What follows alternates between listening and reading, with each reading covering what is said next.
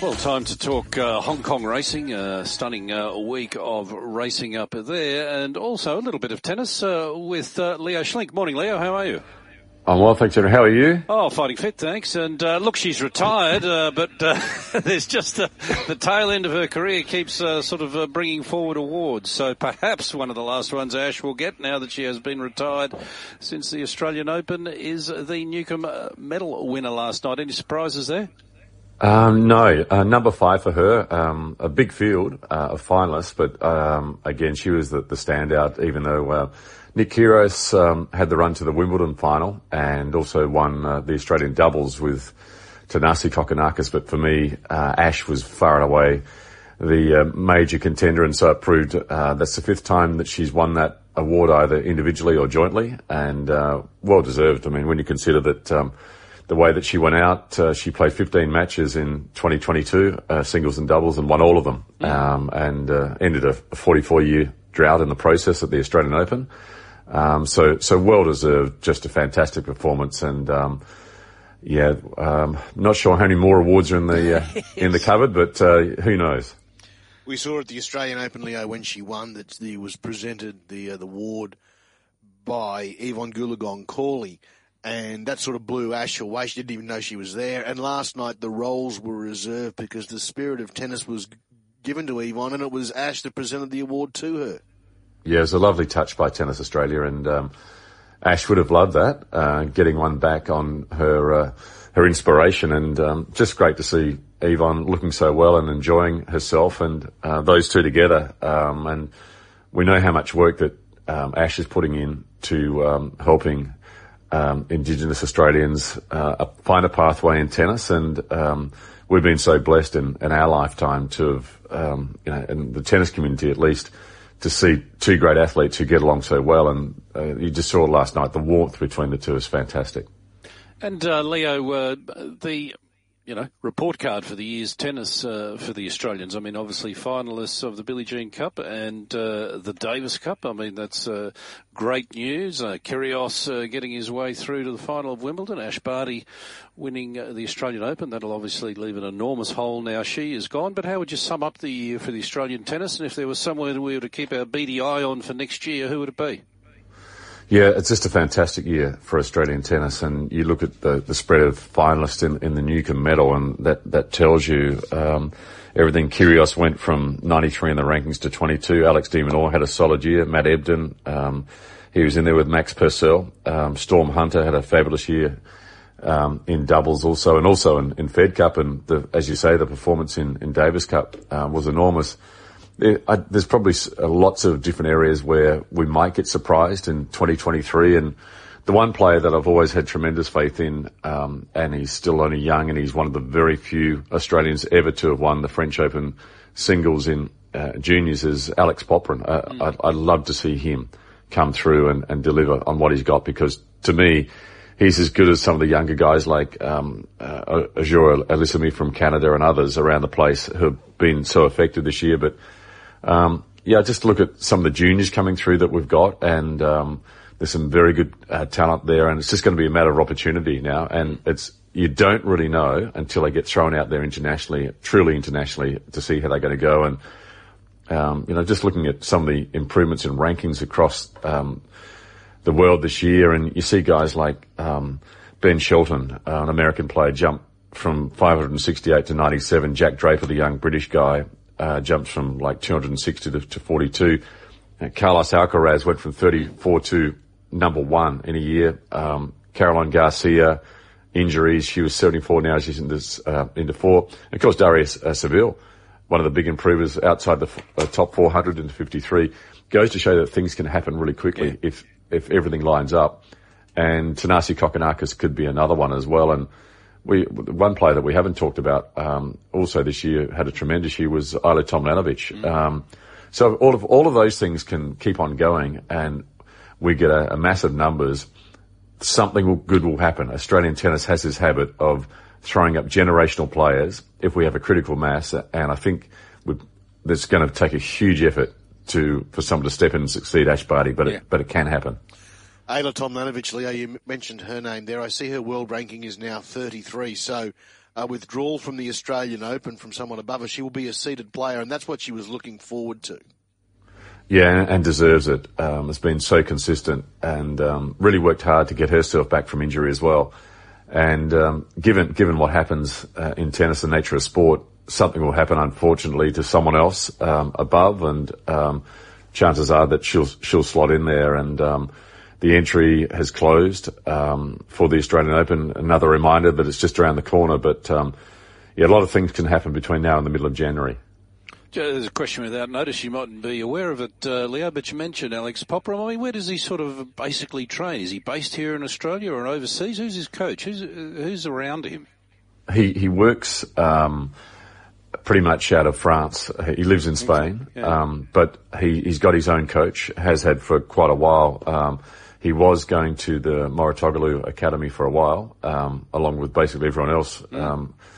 And which is great for his training and everything else, but he's been with the same coach for a while. I would say that taking different factors, that he'd give 2022 a pass. Probably not the year that he wanted, but 2023 is going to be a huge season for him in terms of his overall development. Leo, as far as the markets are concerned for the Australian Open, well, Novak Djokovic still retains favouritism at $2.10. We found out last week that he's going to go to Adelaide before the Australian Open, so that's good news for all the fans in South Australia. Yeah. And Carlos Alcaraz, $5, Daniil Medvedev, $6, Nick Kyrgios, $8, and Rafa is at $11. Yeah, it's Djokovic is a bit of a throwback there, because early doors he used to love going to Adelaide, and very much showed the entertainer side of his character one day during a rain break when he got out on the old Memorial Drive when there was still a grass court there and the fringes, and he started chipping a golf ball around, and then he started singing and telling jokes, and it was a real revelation in terms of the person that people thought he was and the person he actually was. So he's very familiar with Adelaide, and he's been back there more recently, of course, but no, that'll be a great lead into for him, and it's a great couple of weeks in Adelaide, the ATP and WTA events there. So to have Novak going there, that's a real coup. It just doesn't come easily to mind, Novak as a joke teller, does it? Any good Serbian jokes you can remember, Leo? Not off the top, but the imitations were the Sharapova imitation is one for the ages. That's well worth it. There's heaps of YouTube on that, and it was that good that even Maria thought it was funny. So that's how good it was. But I remember we tried to work out why he wasn't so popular, because there's been times where we've seen him doing TV commercials here in Australia with Craig Tiley, and he's really played his part, hasn't he? Yeah, he's very natural at it, and he just loves the attention. I think probably the thing that has really gone against him over the years is the era that he's grown up in terms of who's out there. And you see Roger Federer, he'd get challenged going through, passport or not passports, security checkpoints at the Australian Open, just the way he reacts. And you got Rafa down there as well, and then there's Novak, who came across always as slightly awkward, but there's a lot more to him. But having said that, believe it or not, Ivan Lendl and Andy Murray together, it's like a comedy act, and you would never pick that if you saw them based on the way they played tennis. Wow, that's interesting. Behind the scenes knowledge of those gentlemen. That's fascinating. Did you see Roger Federer the other day? He went back to visit Wimbledon, and the lady on security, obviously, like Wimbledon security is famous for that kind of thing, and we saw again a fantastic example of Roger's patience. It is incredible, isn't it? I mean, he's got to be one of the most recognisable figures around the world. And at Wimbledon, you'd think even the security person would go, Rog, straight through, sir.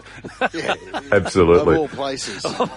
I swear when they had the ceremony at Wimbledon this year and had everyone walk out, that there's no doubt that the most popular player by far who out on that court that day, with all the greats that were there, was Roger Federer, just by judging on crowd reaction. Leo, we better turn our attention to racing. It was a massive day, the biggest day of the year in Hong Kong on Sunday, and there were a couple of Aussies that were superstars on the day. There certainly were. Damien Lane set the standard high very early with his win on Win Marilyn, and the connection he's forming with Japanese trainers it's just been incredible for him, incredibly fruitful. And then it just seemed to roll from there. Zach Purton on California Spangle as well. And then we've got Australian-based James McDonald on Romantic Warrior. And I guess if you go back and looking for an Australian connection, in the sprint, Wellington is Australian bred. So and that was a triumph for Australian breeding in the Hong Kong sprint. The first 4 home were trained out of Hong Kong, and you look at California Spangle, he's by Star Spangled Banner. So all around, it was a fantastic day for Australia. But the jockeys, they were magnificent, and with Ryan Moore, it just showed how tough it was to ride a Group 1 winner out there on Sunday. What was the highlight for you, Leo? Was it Romantic Warrior or the California Spangled Golden 60 stoush? Yeah, it was hard to separate those two. I think in terms of pure performance, the ride of Zach Purton to adapt with what happened mid-race when Beauty Joy went around and sort of disrupted the race, and the way that he just went, as Tony Cruz said, with the flow, and adapted and still got the job done. It was a huge run by Golden 60 again in terms of his sectionals and how much ground he gave up and made up. And then for me, in terms of pure performance, to think that Romantic Warrior, about this time last year, had only just started his racing career as a 52 rater, and now he's up to 130. He's had 10 starts since he began his career in Hong Kong. He's won 9, and he got caught 4 wide in the other one. Probably should be unbeaten, and there's a lot of people right now who believe he's the potentially the best 2,000-metre horse in the world. Mm. And Law of Indices, the only Aussie horse really there, didn't disappoint her either. Actually surprised me. Huge run for Annabelle and James. What that horse did for his some of his Hong Kong-based owners was a huge thrill, and he was very much the forgotten horse in the race with the Japanese there. The 2 Hong Kong horses were head and shoulder favourites, but he loomed, and I thought, wow, he's only just been knocked out of second place, less than a length by Golden 60. That puts him into context, and what a career he's had already. He's been basically all over the world, a Group 1 winner in France, raced in Australia, and he's had a fantastic run at Sha Tin. Do you think there's some owners and trainers in Hong Kong that would like to prize James McDonald away for Australia and have him relocate there? Oh, there's no doubt. His performances on Romantic Warrior and just the way that he carries himself, I think there's huge interest in him, and I think similarly with Jamie Carr, she rode a winner on the International Jockeys Championship night and made a good impression. I think there's the Jockey Club is always looking at the jockey pool and ways to ensure that it stays at a certain standard. And with Hugh Bowman arriving recently, and then you see James McDonald on IJC night, you just saw the lift of intensity and how competitive it was, and just the minor things that happen in races, just those tiny things that make such a huge difference. And we saw the result. It was a tie with Sylvester D'Souza and Tom Marquand, but James McDonald, Jamie Carr, and all the Aussies involved all rode really well. And Leo, that's your list of jockeys obviously going over to Hong Kong, but one departing, Joe Moreira. Just a snapshot of his influence on Hong Kong racing over the journey. It's been massive. He's been in Hong Kong, I think, for nine seasons, and he's had little times away, but ridden over 1,200 winners, and holds the record for the most winners in a season, 170 off 88 meetings. That's just incredible consistency, and Zach Purton's having a season just totally off the charts this year. He's on track to beat that record. That tells you how good Joe Moreira is, and incredible horseman, but also a personality who was able to promote racing way beyond its normal boundaries. And you saw the farewell that he got at the weekend and how much it meant to him. And just hope that he can have the farewell around the world that he's so craving. If he can get to Australia, Japan, England, and ride there. He was very unlucky on the weekend. The last 2 rides he had, he got seconds. But yeah, he's just been a huge influence on Hong Kong racing, and someone who'll be missed. Leo, this will be the final time we chat to you this year. You'll be back with us in 2024. But I've got to say, on behalf of all the team here and our listeners, we love having you on the show. And it's been, I don't know, it must be 15 to 20 years that you've joined us from all over the world. It's always a pleasure, mate. And we're going to wish you a happy Christmas and can't wait to have you back in 2024. 2023. Can't get ahead of myself, Andrew. No, that's fantastic, Paul. I really appreciate that. It's a pleasure to be on. Love participating, and really looking forward to 2023. And to everyone, have a great Christmas and a happy New Year. Thanks, Leo. There he is, Leo Schlink, joining us to have a look at Hong Kong racing and tennis as well.